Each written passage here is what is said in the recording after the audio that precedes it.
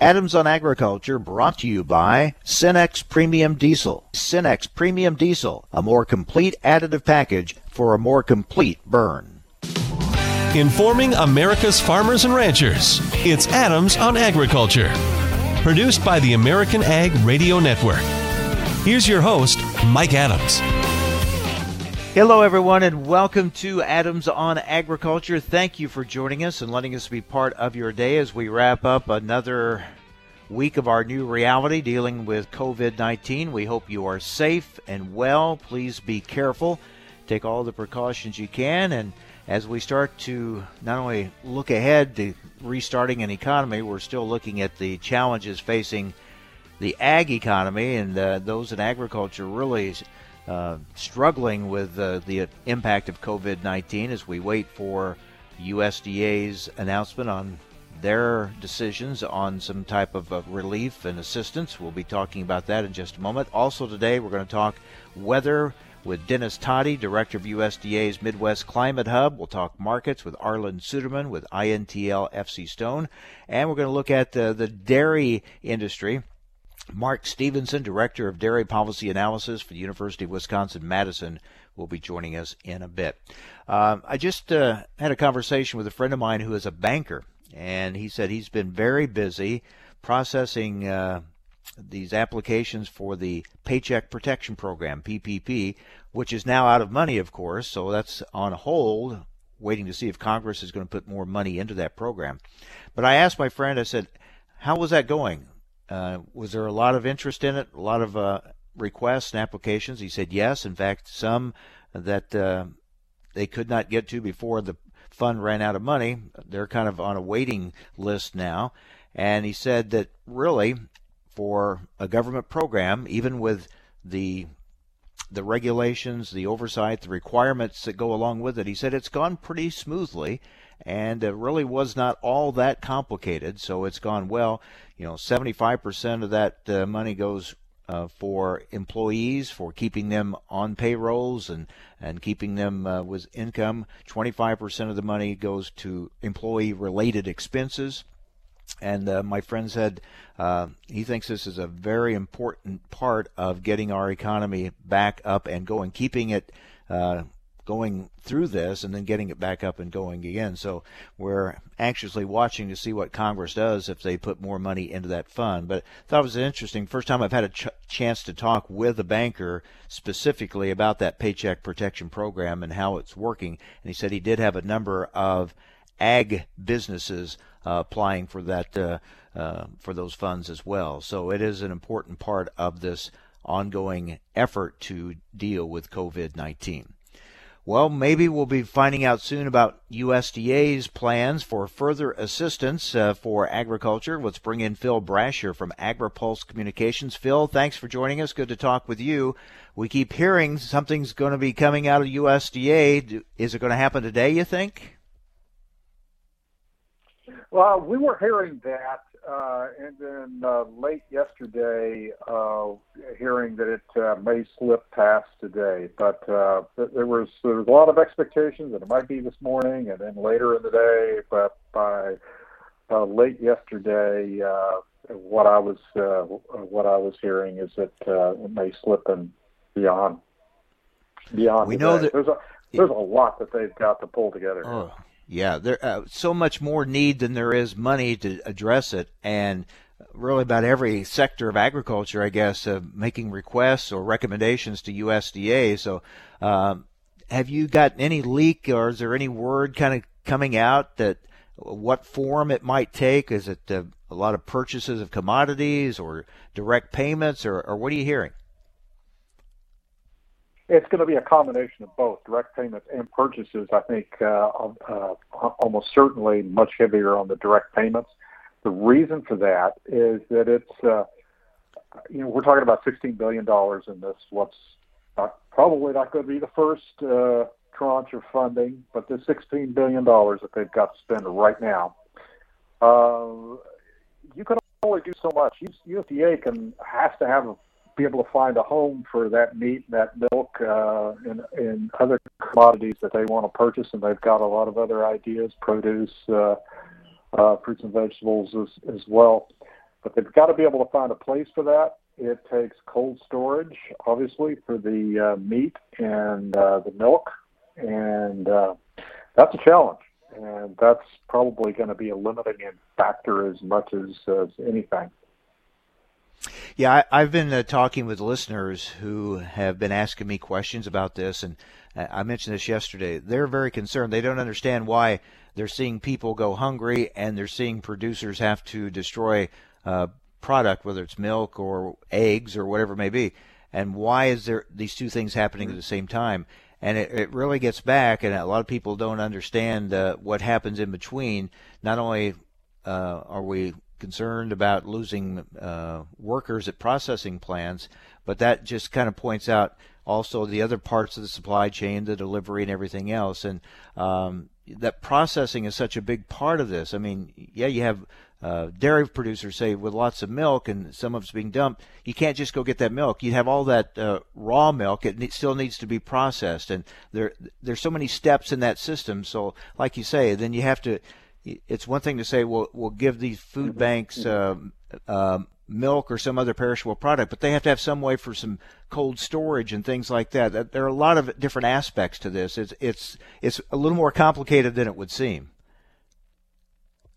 Yeah, if you had this, you back up the root of all of this was this huge the shutdown of food service and restaurants and schools and universities. There was so much food that's where it went, and it was packaged a certain way, it was distributed a certain way, it was labeled a certain way, and a lot of it was perishable, and all of a sudden it had no place to go. I talked to folks in the egg industry. Just take one small sector. 1/3 of the eggs that are produced, roughly, are broken. They're immediately broken into a liquid product, which goes into manufacturing. It goes into the egg patties that you get at your breakfast sandwich. It goes into all sorts of products. And all of a sudden, these egg operations, they're not set up to pack shell eggs. And so there was that's a tremendous problem in the egg industry. And that's just one segment where you have these disruptions. Yeah, that's a good point, and I think something we're all learning about. We have this great system, this food supply chain, but it's very specific. It when it works, and it seems to most of the time it works very well, very efficiently, but it's very strictly, as you said, set up for specific markets and specific delivery types and things like that. Then when something like this, like COVID-19 comes along and disrupts that, it's hard to adjust. It may not have the system may work good when in most cases, but it doesn't seem to have a lot of flexibility for quick changes like we're trying to deal with right now. Phil, thanks a lot. Stay safe, and we'll talk with you again soon. Okay. Take care. So we're still waiting. Phil says we may not hear today from USDA about their relief package for agriculture. It may slip into Monday, but still a chance for today. We'll keep a watch on that and see what they come up with. Up next, weather. Wow, a lot of snow around here in mid-April around the country. We're going to talk with Dennis Todey, director of USDA's Midwest Climate Hub. That's next on AOA. Revitec fungicide from BASF has been specifically developed for the selective soybean grower who doesn't compromise. If you think good is good enough, if you're okay with just achieving rather than overachieving, if average is your goal, this is not the fungicide for you. Revitec fungicide. Brand new chemistry. 3 no-excuse modes of action. 0 modes of compromise. Sounds like the fungicide for you. Revitec fungicide from BASF. That's smart. Always read and follow label directions.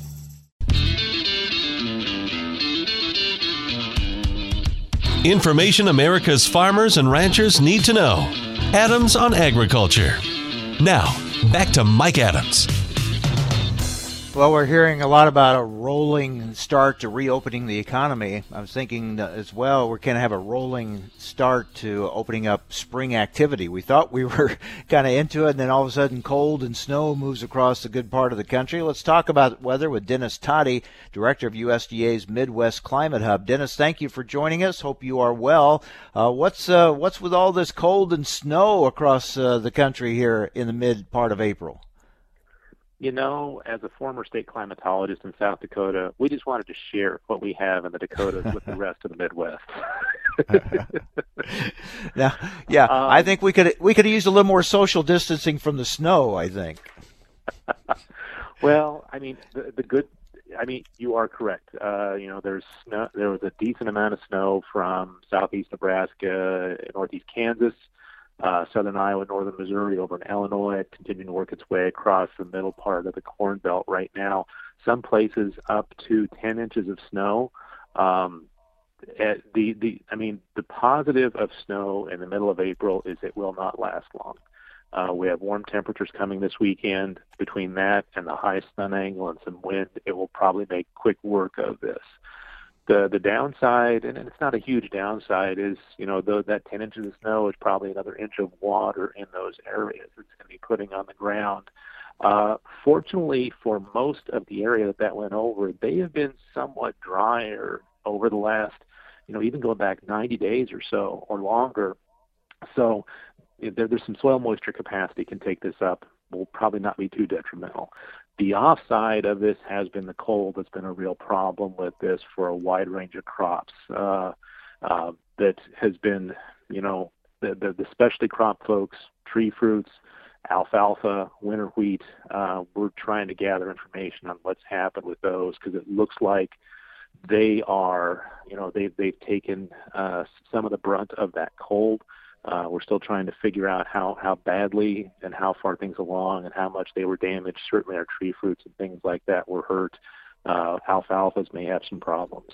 But we also did hear that there were some people had corn in the ground already. Heard one report of West Central Illinois, somebody had all their corn in the ground. And we had probably put their soil temperatures down well into the 40s, maybe even the 30s. So we're going to have to see how much damage that did to those crops that are already in the ground. Yeah, I'm in West Central Illinois, and there was a lot of planting done last week. We'd had soil temperatures up into the 50s, and they said now things have really dropped, so we'll see what impact that has. You also mentioned something about some drier areas. For those in very wet areas, which is a lot of the country, sometimes we forget there are areas that have been dry. How big an area is that? Well, the area that I talked about was dry. Really has not been problematic. It's just been dry, somewhat drier. It was a fairly narrow band. We do have an area in Kansas, Nebraska, and southwest Iowa that's had less than half of average precipitation, I think, going back 60 to 90 days. But we were wet enough last fall that wasn't really a problem. The drier area problems are more west and far south. Southern Texas has got some problems down the Four Corners area, up into Colorado and the Pacific Northwest, and even in the southeast, down in Florida, they have some dry areas. So we do have dry areas around some of these pockets that are fairly serious. But the middle main part of the ag sector in the U.S. is looking for a little bit of dryness right now, I would say. The dryness is not too much of an issue in any of those places. The reports we're hearing mostly is, the driest we're hearing on soils in any of the Midwest ag areas, it's been dry enough, could maybe use a little rain, but it's been appropriate, like you mentioned, with some planting being able to go on already. We're talking with Dennis Todey, director of USDA's Midwest Climate Hub. So, Dennis, we keep hoping we're turning a page and getting to something better. After today, as we start getting into the weekend and next week, have we now turned that page on that really cold weather, and are we going to start the warm-up? We're going to cross our fingers and say this is the last of the snow that we're going to see most of the areas. Thought we'd seen that already, but, we're getting pretty late at this point. I think we are going to be turning this enough now that we do start getting, again, back to some warmer temperatures. Not really warm, but 60s and 70s, so we'll start to dry things out again. And we should get back to planting activity into next week. Our soils should rebound relatively quickly and start getting into planting again. The downside of this is that we still have precipitation chances. Right now, the precipitation chances are not huge, but in the 6 to 10 day, 8 to 14 day, and then the outlooks that were just released for May, much of the Midwest area and plains leans a little bit towards the wet side. Great Lakes area for May and Eastern Corn Belt has less of a chance of being wetter than average. Now, the areas that are expected to be wetter than average, the probabilities are not high, so we don't want to get too uptight or too concerned about that, but a lot of those areas are falling on soils that are still relatively wet or quite wet, so any additional precipitation is not a good thing. So the take-home message, I'd say, on planting is, we mentioned fits and starts earlier. I think we're going to get there. There's going to be windows. People are going to be able to take advantage of them, but we're not going to be able to go gangbusters and we're going to be done. It's going to have to grab opportunities when temperatures are right, when soils are dry enough to be able to move ahead. So I think it's going to be fits and starts. Still going to be a little bit of slow going, but we'll get there. Again, in using the terms of today, a rolling start kind of to planting, then it sounds like, with those various windows in different parts of the country. We've seen, our share of severe weather already this spring. Is anything shaping up there as we get into spring? Should we be even more on the watch for some severe weather, or can we tell that? Right now, we can't tell too much more about severe weather at this point. We are climatologically getting into the most likely time of year for severe weather. You are correct. We have had some, the bulk of the severe has been further south in the southeast part of the U.S., but we have had some decent-sized hail and a few tornadoes up into Illinois, Indiana, Ohio have had some. I've heard reports of a few inch-sized hail even over in Illinois. That's pretty good for that far east in the Corn Belt. Climatologically, this is the time of year where it's more likely chances for hail, tornadoes, those kinds of things. So we obviously always do want to be aware and be ready to deal with those. And I guess, given everything else that we have going on in agriculture and in society as a whole, it's easy to be distracted because of these other things. We don't want to lose track of the potential for severe weather to have on us. So make sure you've got a weather radio, make sure you've got your phone turned on so that the alerts can get to you wherever you are and be able to tell you. Don't plan on using warning sirens because warning sirens are only made for people who are outdoors for the most part. Don't plan on those. Make sure that you have ways of getting this information wherever and whenever you are. That's an interesting point. Usually this time of year we're really focused on weather, but with all else that's going on, it's easy to be distracted and overlook some of those things you just mentioned. It really is, and that's why we're trying to redouble our efforts as much as we can to remind people, hey, we're not the primary focus of what's going on right now, but don't lose track of these other things because there are other problems that can happen. That's why we're also trying to make sure we're glad to hear that you're continuing to communicate about planting issues and what's happening with that part of agriculture and dealing with those issues.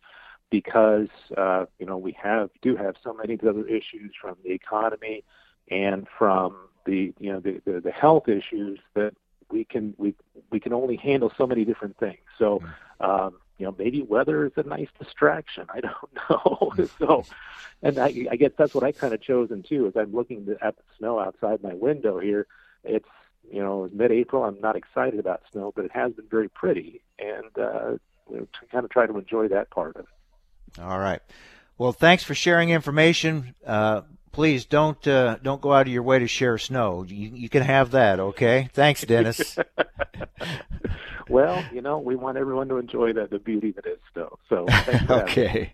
Stay well. Thank you. Dennis Todey, Director of USDA's Midwest Climate Hub. Up next, let's look at the markets and all that's going on impacting the markets and the ag economy. There's so much to work our way through here. We'll do that with Arlan Suderman, Chief Commodities Economist with INTL FC Stone. Up next on AOA.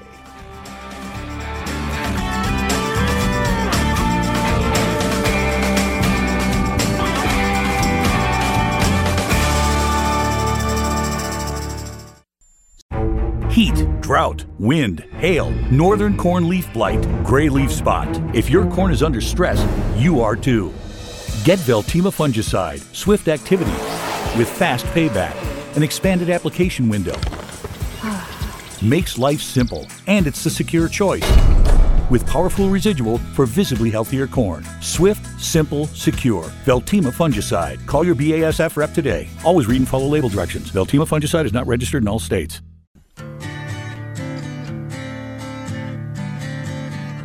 Information America's farmers and ranchers need to know. Adams on Agriculture. Now back to Mike Adams. And welcome back. We're joined by Arlan Suderman, Chief Commodities Economist for INTL FC Stone. Arlan, hope you are well. Thanks for being with us. Good to be back here, Mike. Yeah, we're staying well and adjusting to this working remotely thing. Yeah. Early on in this crisis, it seemed like the impact was not as great on agriculture, but now it seems to really be hitting agriculture in a lot of different ways with the shutdown of some processing plants and the lack of I wouldn't say lack of demand, but a lack of distribution, being able to get product to people who need it, the changing in the marketplace with the closing of the food service sector and moving more to the retail sector, the ripple effect through agriculture. We know on the biofuel side, the people not driving, that's really impacted the ethanol industry. It just seems like everything seems to be kind of falling down on agriculture at the same time now. It really does. And 30 years ago, we were exporting about 40% of our corn. 20 years ago, that it came down to about 20%. And now we're exporting about 12% of our corn. That really represents kind of an evolution of our industry. Over the last 20 years, we have built up a strong, solid domestic demand base that we thought anyway was strong and solid and would be there. Based on an integrated livestock industry and that would help stabilize it, and based on the biofuels program, which should have mandated blending levels of ethanol and biodiesel, et cetera. And so we thought that was a fairly inelastic demand base that would really serve us well. And within a matter of a very short time, a week to 10 days or so, we totally dismantled significant segments of that demand base, totally with a black swan event, something unexpected that we would see that kind of damage happen to the industry. And now we're trying to hang on until we can get America back to work again and get some sense of normalcy once again. But it's really having a big negative effect with both the biofuel and the livestock industry now. I mentioned this earlier. We have a very efficient, for the most part, system when it comes to our food chain of distribution and moving product. But we are seeing that this is something unforeseen, but when something like this happens and you're trying to make dramatic changes, we're seeing that while efficient, it may not be the most flexible system. It's designed to put certain products in certain ways in certain places, and it's hard to make dramatic changes in that system on the fly. Yeah, and that's kind of the trade-off. Building a strong, stable demand base, you lose some flexibility, and we really didn't see the need for that flexibility when it was functioning well until something kind of gives it a flat tire, and all of a sudden everything starts to fall apart in that system. And especially our livestock industry that's really built on just-in-time supply all the way from birth up to the grocery store meat counter, and now it's all been disrupted. So now we're looking at how to reopen the economy, and it looks like it's going to be in phases and kind of a rolling startup. How do you see that playing out, and how do you see this economy restarting? Well, I think, first of all, it's a positive. That combined with the fact that there have been some very positive results announced here over the last 24 to 48 hours on some treatments for coronavirus are two key ingredients that's giving a sense of optimism to the markets. Because, A, if we have a treatment, we don't worry as much about coronavirus. So fear is less of an inhibitor in economic activity and commerce and people getting out and about and starting to drive once again.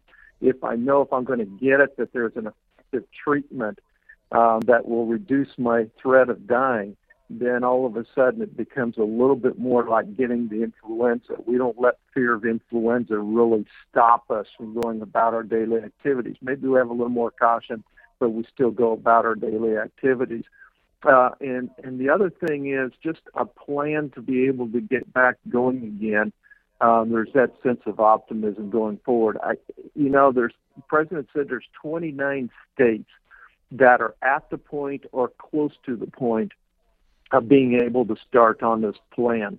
And I would anticipate that we will, and that's basically states that will be implementing it by May 1st.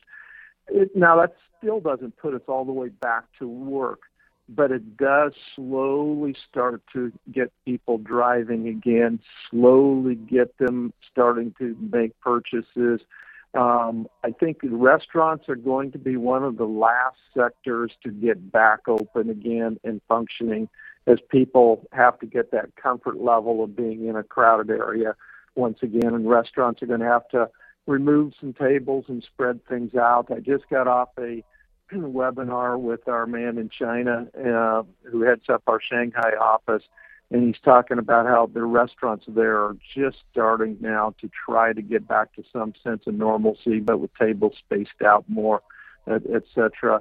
And I think that's going to continue to suppress domestic meat production or demand for a little bit longer. Ethanol, though, driving should start to see, particularly if we see some rural states getting back to driving where more miles are driven, we should slowly start to see some improvement in May, picking up momentum in the month of June. We're talking with Arlan Suderman with INTL FC Stone. All right, let's look at these grain markets as we try to get planting going as soon as this weather clears up some more. What are you looking at as far as grain prices? Well, I think they're going to struggle for a little while, particularly the corn side. Soybeans, I think the old crop fundamentals are going to struggle more. China is simply not buying soybeans from us, and I really don't expect them to for a while. I think as we get into the summer, they're going to be more aggressive in buying for fall delivery.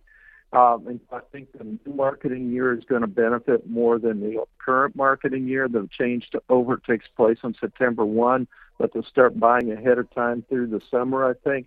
I think they'll be aggressive in taking shipment this fall, and so that'll be more of a benefit this fall, but kind of a delayed impact. On the wheat side, we do see some more opportunity. We see dryness in Ukraine and southern Russia. We have seen some showers this week move across that area where it's been extremely dry, but it was predominantly less than a quarter to a half inch, depending on where you're at. And they're going back toward a drier pattern once again. And I think that's going to start taking the top off the crop. Not a crop failure because we had some good subsoil moisture, but it does start to erode some of that. And I think the other thing to remember is the markets have really been factoring in a worst-case scenario. And we've got trillions of dollars of fiscal and monetary policy money coming into the economy. And a lot of that money is going to find its way into the markets, and it's going to be searching for which asset and asset classes have the most opportunity for some inflationary pressures in the months and years ahead. Will part of ag be involved in that? I think that's a key question. That we could get a little bit of an up support at some point as we go through the year. just from the tailwinds of that money flow as they kind of search out the markets that have some opportunity after the worst case scenarios have already been priced in. Well, you talked about taking the top off a crop that hasn't even been planted yet.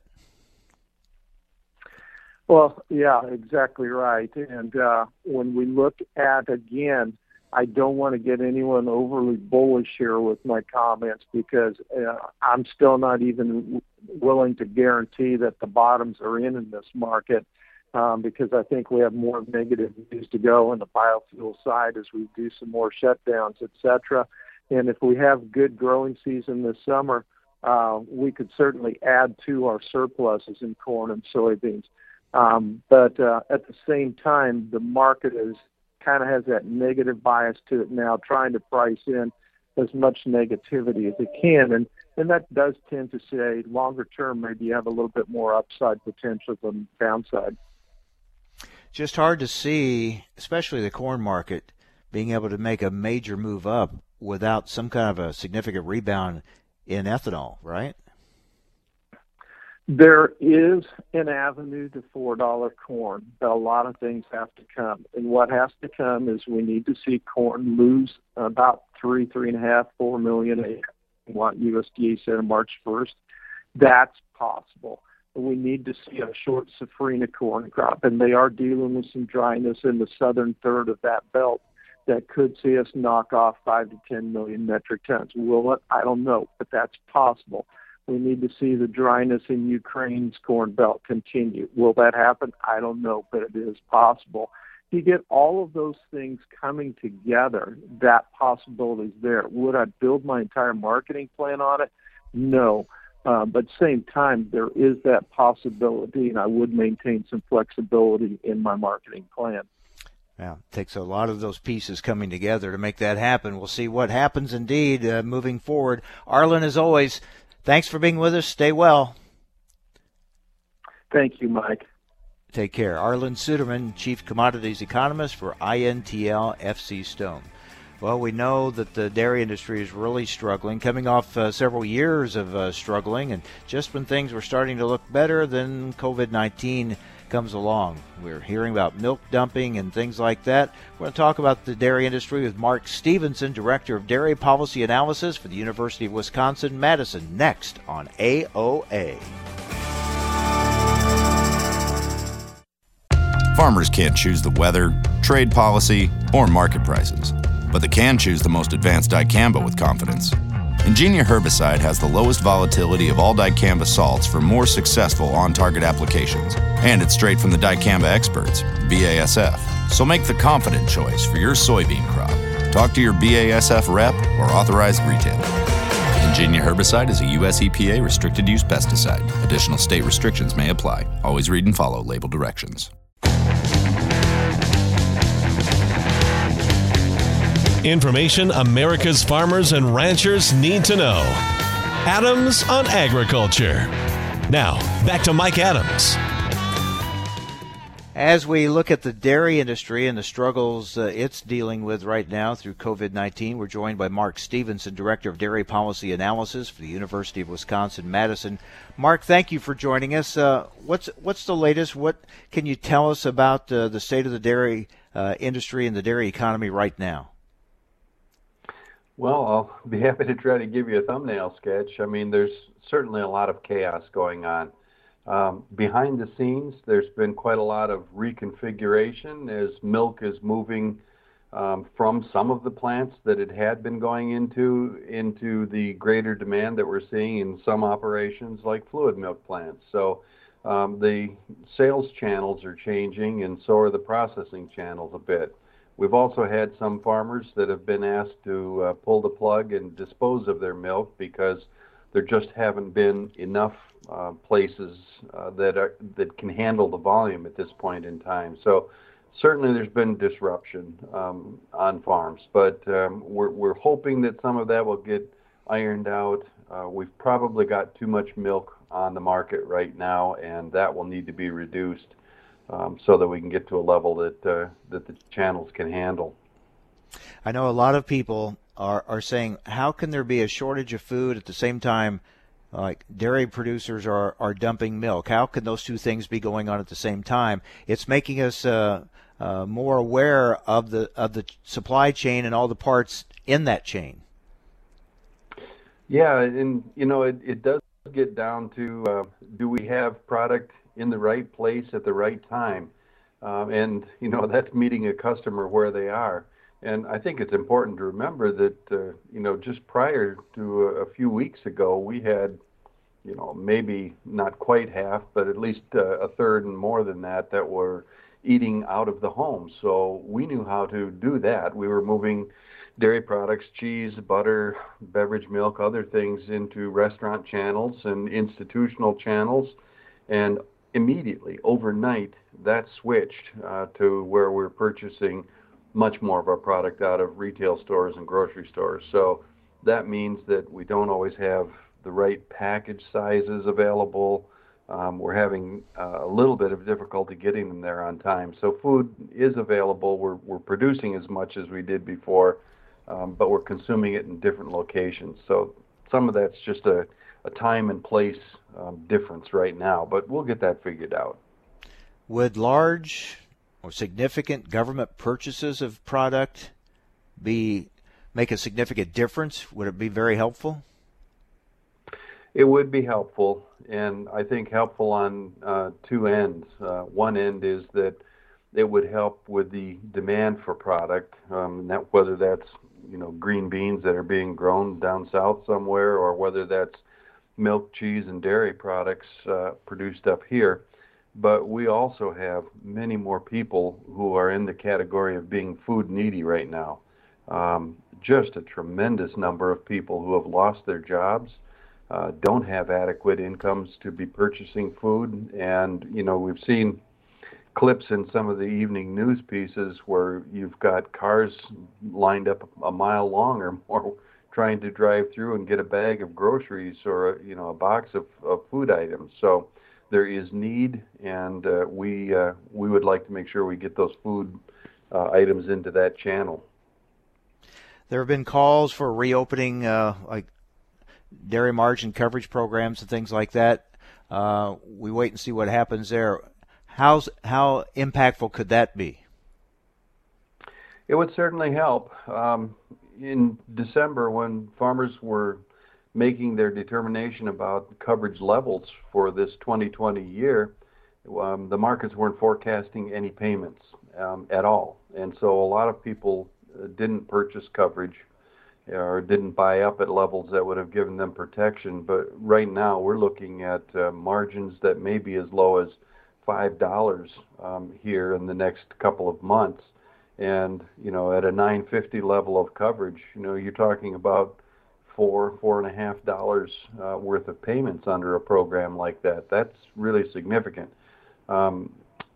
Secretary Perdue has indicated that he resists that notion, that farms had their chance and he doesn't want to open that up. But I think, with all respect, that's not his decision to make. Congress will have to make a decision about whether in some additional bill that might be passed they would reopen that or not. So I think we're just at a wait-and-see level. Mark, we know we've been losing dairy farms already. Any projections on what this could mean? Would that accelerate that decline, you think, in the number of dairy farms? Or what do you see as the lasting impact of this on the dairy industry?